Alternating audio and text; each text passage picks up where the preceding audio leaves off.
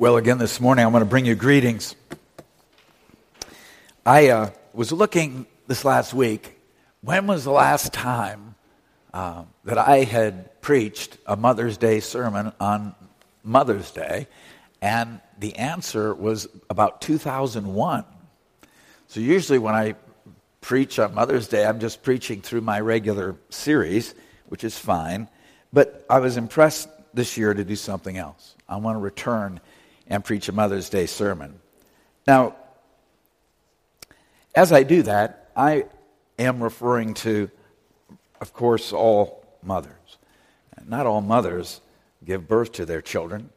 There are mothers who adopt children. They don't go through 9 months of pregnancy. They go through very often years and years of searching, and also to a number of mothers who become pregnant, but go through years and years of ordeal. But my point is, I realize that all mothers sacrifice tremendously to have their children. And I also am thinking about spiritual mothers. I think the Bible talks about spiritual mothers, women who take on and are given the joy of the task of loving and caring and nurturing younger people as if they were their own daughters or their own sons. And I want to say to those that are in pain because they've not had children and they wish they could have children, there's a promise that means a great deal to me, and it's the promise of Isaiah 54, which says, "Sing, O barren one who did not bear, break forth into singing and cry aloud, you who have not been in labor. For the children of the desolate one will be more than the children of her who is married, says the Lord. Enlarge the place of your tent. Let the curtains of your habitations be stretched out. Do not hold back. Lengthen your cords. Strengthen your stakes." Well, this speaks directly of Israel and its history, but I think it also speaks covenantally to the satisfaction God promises, I think, to bring to women who are not able to have children or who have not had children. And there are other promises in Scripture like that. So I don't make light of this, but I do want to just commend it tangentially, that God understands the cry of a woman's heart when she wants to be a mother and is not able to do so. But today my text for you is from John, the 19th chapter, and I'd like you to open up your Bibles with me. It is a crucifixion text. It is a Good Friday text. It's John chapter 19. And I want to read you from verses 23 to 27. We picked this up right in the middle of Jesus' crucifixion, so I don't think I need to set the scene for you. I think you're all familiar with it. What we read is that when the soldiers who crucified Jesus, they took his garments and divided them into 4 parts, 1 part for each soldier, also his tunic. But the tunic was seamless, woven in one piece from top to bottom. So they said to one another, "Let us not tear that, but cast lots for it to see whose it shall be." And this was to fulfill the scripture which says, "They divided my garments among them, and for my clothing they cast lots." So the soldiers did these things. But standing by the cross of Jesus were his mother and his mother's sister, Mary, the wife of Clopas, and Mary Magdalene. And when Jesus saw his mother and the disciple whom he loved standing nearby, he said to his mother, "Woman, behold your son." And then he said to the disciple, the Apostle John, "Behold your mother." And from that hour, the disciple took her into his own home. I want you to join with me in prayer. Our Father in heaven, I ask you now that you would make the words of my mouth and the meditations of our hearts acceptable in your sight. O Lord, my rock and my redeemer. Amen. Well, it's not hard to preach a sermon in honor of mothers. And throughout the Bible, God honors women he's called to be mothers from the very beginning. In Genesis, after Adam learned that his wife would one day give birth to people like himself, maybe I should rephrase that. When Adam learned that in the future God would continue to create human beings, and yet now from within the body of the woman he had given to her to be his wife, and that he would continue to create human beings not only within her body but even through her body. Imagine how shocked he must have been. And he who had been given the task by God of naming all the creatures finally had his name for her. And he named her Eve, which means life giver. Because the text says she was the mother of all the living. What high honor. And that honor given to our first mother continues throughout the scripture. In 1 Timothy chapter 2, verse 15, using Eve as a metaphor for all mothers, Paul writes about childbearing. He writes about motherhood as a sacred calling. God sanctified it. It is a holy calling. He sanctified it in Eve when he not only made the preservation and the continuation of the human race dependent upon this devotion and this kind of sacrifice, but made our salvation dependent upon it as well. It was through her seed, the seed of the woman, that the Savior would be born. And if God sanctified motherhood in Eve, how much more so in Mary, the Virgin, in whom Jesus was conceived by the Holy Spirit and then born. Motherhood is a vocation. It is a calling from God, designed by Him to be an act of faith, hope, and love. It's exactly what it is. And why is it important to know that motherhood is a sacred calling? And the answer is because motherhood is a sacrificial calling. And it's important to know that motherhood is worth the pain and the sacrifice that is required. That by this God blesses and redeems the world. And this does not mean that motherhood is easy. It does mean that you, mothers, are part of God's magnificent and saving purposes. You have a very specific vocation that is part of this plan. When it appears that way, and when it does not. If you wonder why does such a sacred or holy vocation involve suffering, I can only point you to Christ. Proverbs, as you know, is the preeminent book of wisdom in the Bible. King Solomon instructs his son, man to man in the ways of wisdom, beginning with the fear of the Lord is the beginning of wisdom. And yet there, as he's talking to his son in the men's locker room after they've done some weight training together, Solomon, the father, personifies wisdom for his son. You can just imagine the room full of cigar smoke and poker chips on the table over by the side. And he's son, this is really what wisdom is like. And he uses the metaphor of the mother who builds up her household. And he concludes his book with the words that King Lemuel's mother taught him about how to rule. And those words begin, "What are you doing, my son? What are you doing, son of my womb? What are you doing, son of my vows?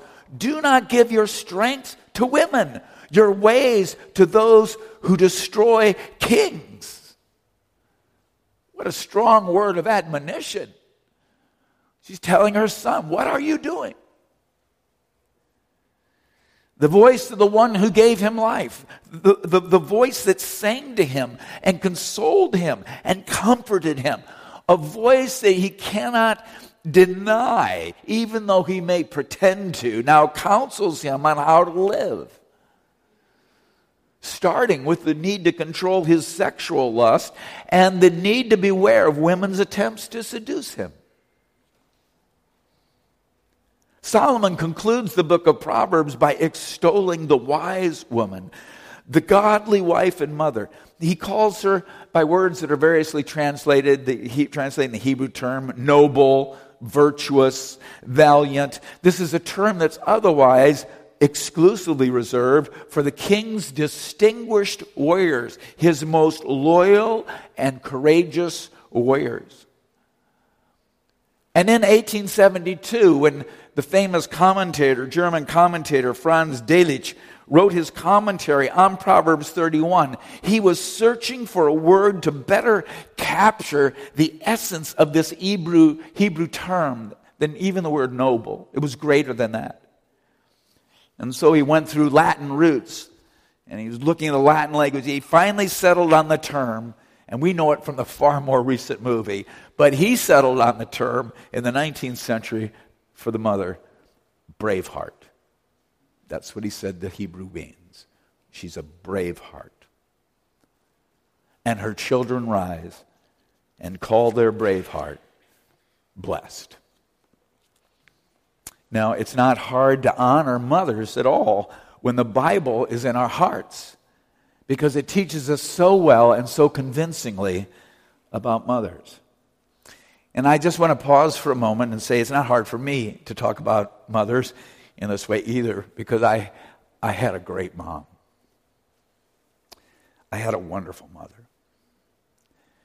And as I grew up, the love that Beverly Young had for me was the greatest certainty of my life. And it was the greatest goodness that I knew. And if there were limits on her love and her acceptance of me, if there were limits on her forgiveness of me, I never found them out, though the Lord knows I tried.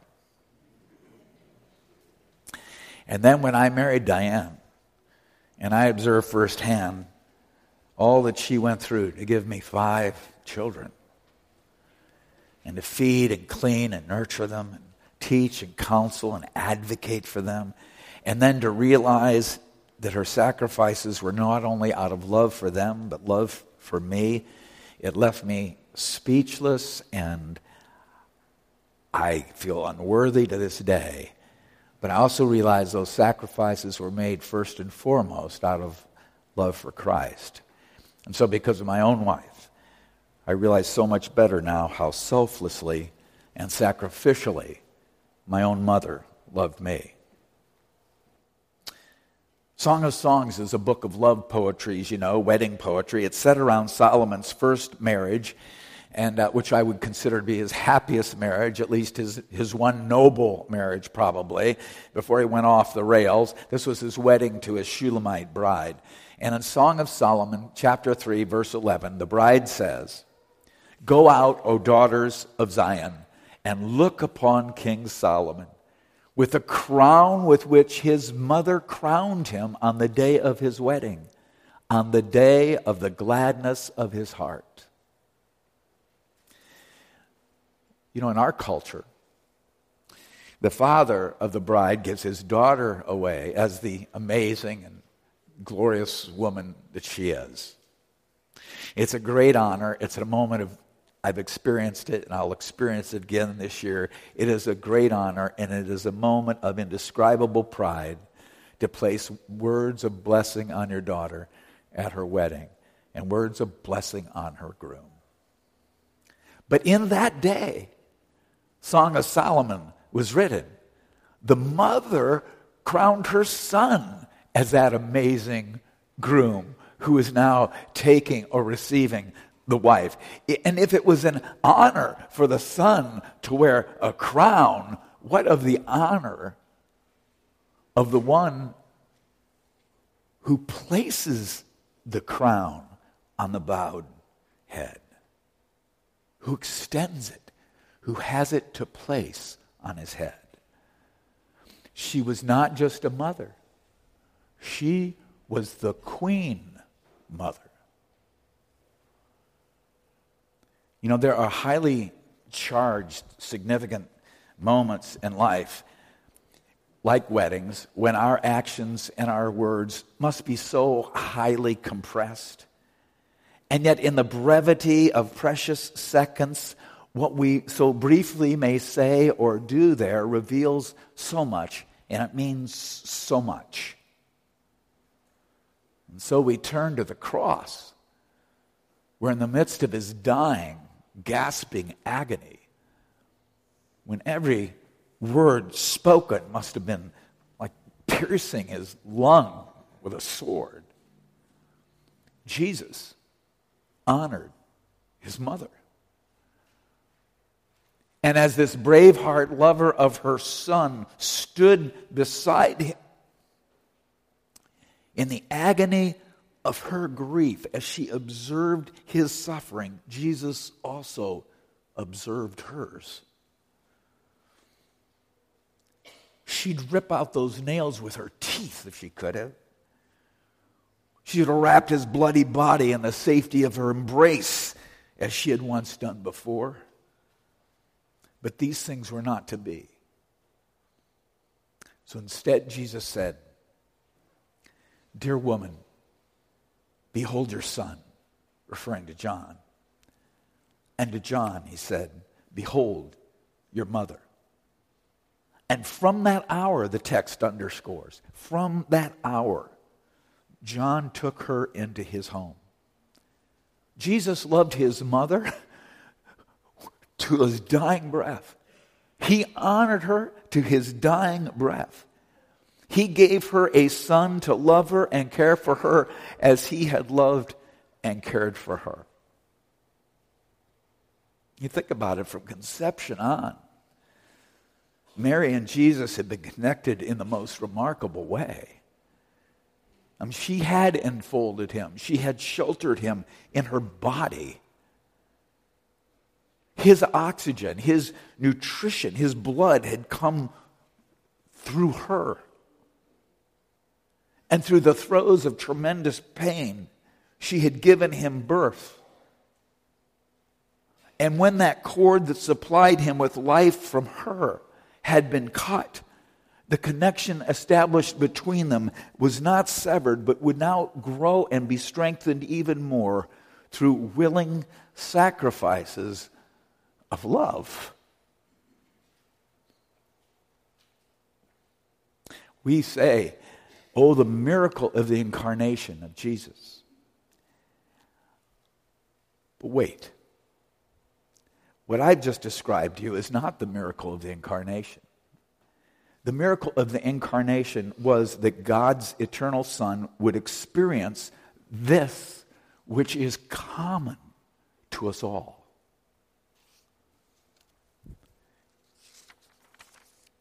It is a miracle. Mothers, their love convinces us of goodness. Their vigilance keeps us safe. Their patience causes us to grow. Their wisdom makes us wise. Their hope brightens our lives. Their faith shields us from fear. The relationship between a mother and her child, no matter what that child's age and no matter what the mother's age, is a very sacred bond. And I don't know if it's possible for children to feel that bond as powerfully as their mothers do. But we can honor our mothers for loving us as the miracles from God in their lives. As miracles from God in their lives. And that is a calling for us as sons and daughters, to honor them for that, even as the words of the beautiful lullaby that Luke presented during the offertory. Imagine. Who else views you as a miracle from God? Who else loves you that way? Who else is so devoted to you? Well, how do we love our mothers? Now, at this point, I could just say everything I've said in my sermon as an introduction. Now we get to the good stuff, but no. I'm going to limit my answer. I'm going to keep it very practical. I want to keep it very simple today. How do we love our mothers?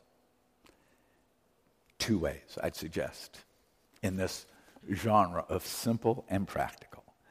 Love them with your words. Tell them you love them. Write it, email it, text message it, Facebook it, or maybe even tell them face to face if you have the time. But don't just tell them with your words that you love them. Show them with your words that you love them. Show them with your words.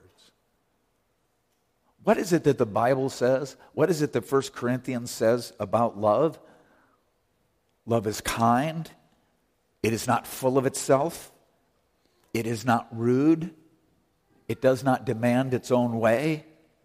It is not irritable or resentful. Don't just tell them you love them with your words. Show them that you love them by your words. Words are food for the spirit. What are you feeding your mother? She savors your words because they're your words. After my mom and my dad died, my brother and I were going through their effects. And my dear mother had carefully labeled and boxed and stored all of her treasures in the shelves in her closet. It was a walk-in closet. And as I was going through those closet shelves, I came on one of those nice gift boxes, the kind you get from a department store that you don't have to wrap with paper. It's one of those nice gift boxes, and I wondered what was in it. I don't remember if it had a ribbon around it, but anyway, I opened it up, and do you know what it contained? It contained all of the letters, cards, and notes that I had written her over the course of decades, in order. The oldest at the bottom, the most recent at the top. And I would like to think, though I'm giving myself too much credit, I would like to think that had I known how much she treasured my words, I would have written and spoken to her much more. Proverbs says, her children rise up and call her blessed. Love her with your words. Surprise her. Don't just tell her you love her. Show her you love her with your words. Also, secondly, love her with your touch.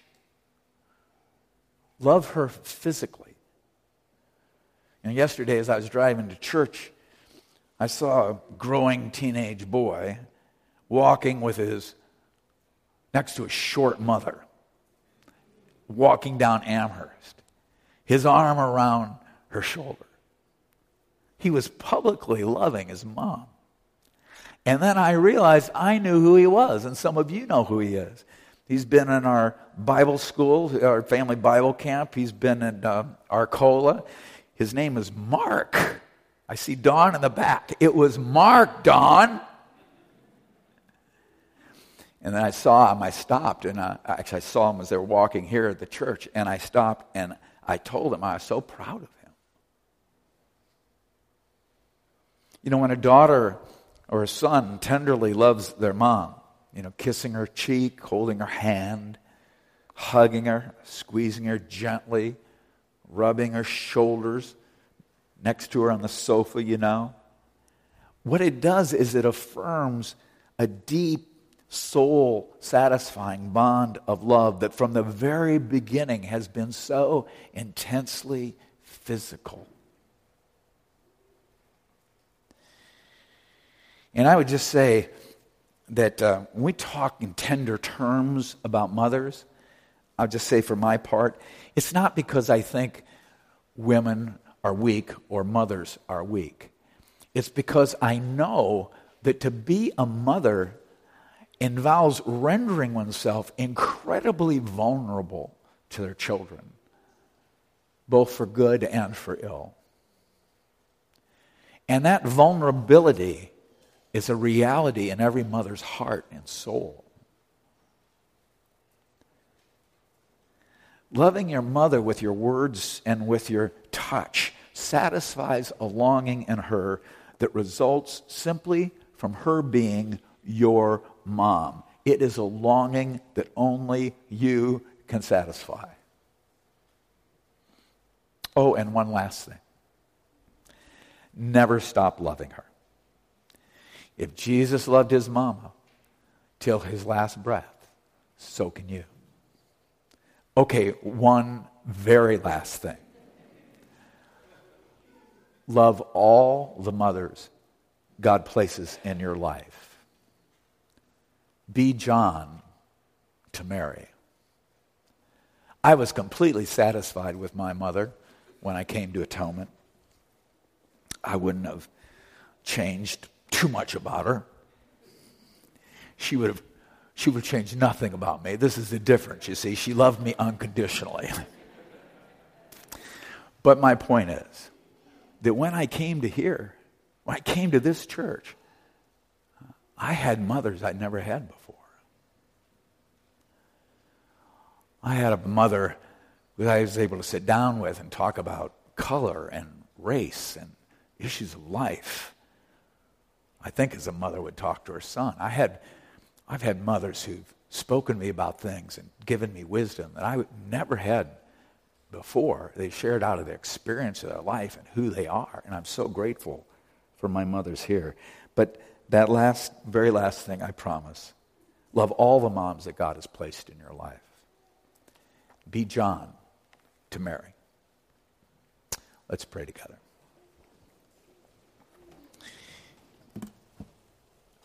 Father in heaven, I love you and I thank you for your mercy and goodness to me in Christ. Lord, there's this amazing experience in life. There's no human who isn't fallen in sin. There's no relationship that isn't affected by the fall. But Lord, we're here to talk about the good news in spite of all that. Lord, in the vast, vast majority of cases, you've given us mothers who would die for us. In fact, who'd kill for us. You've given us another human being who sacrificed her body for us, who risked death for us,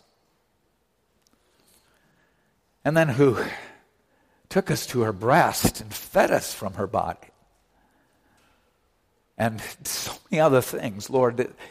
It's just amazing.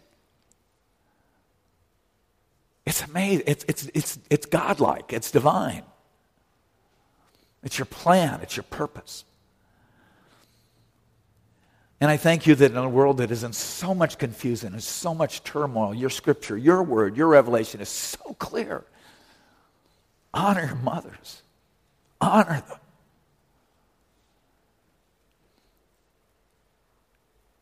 Because motherhood is a sacred vocation.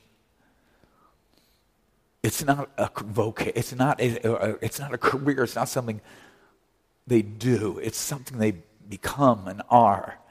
It's an exercise in faith, hope, and love, the likes of which I think is pretty incomparable in this life.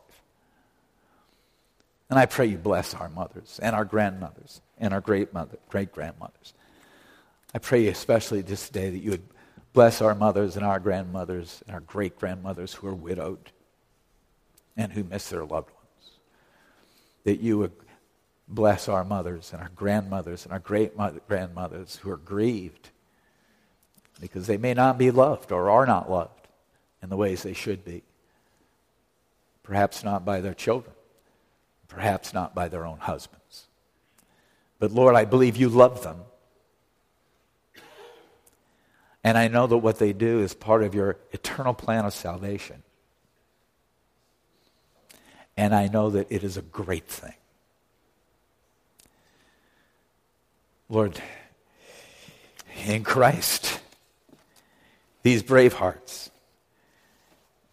honestly. We confess with the Scripture. They are not mothers. They are queen mothers. Amen.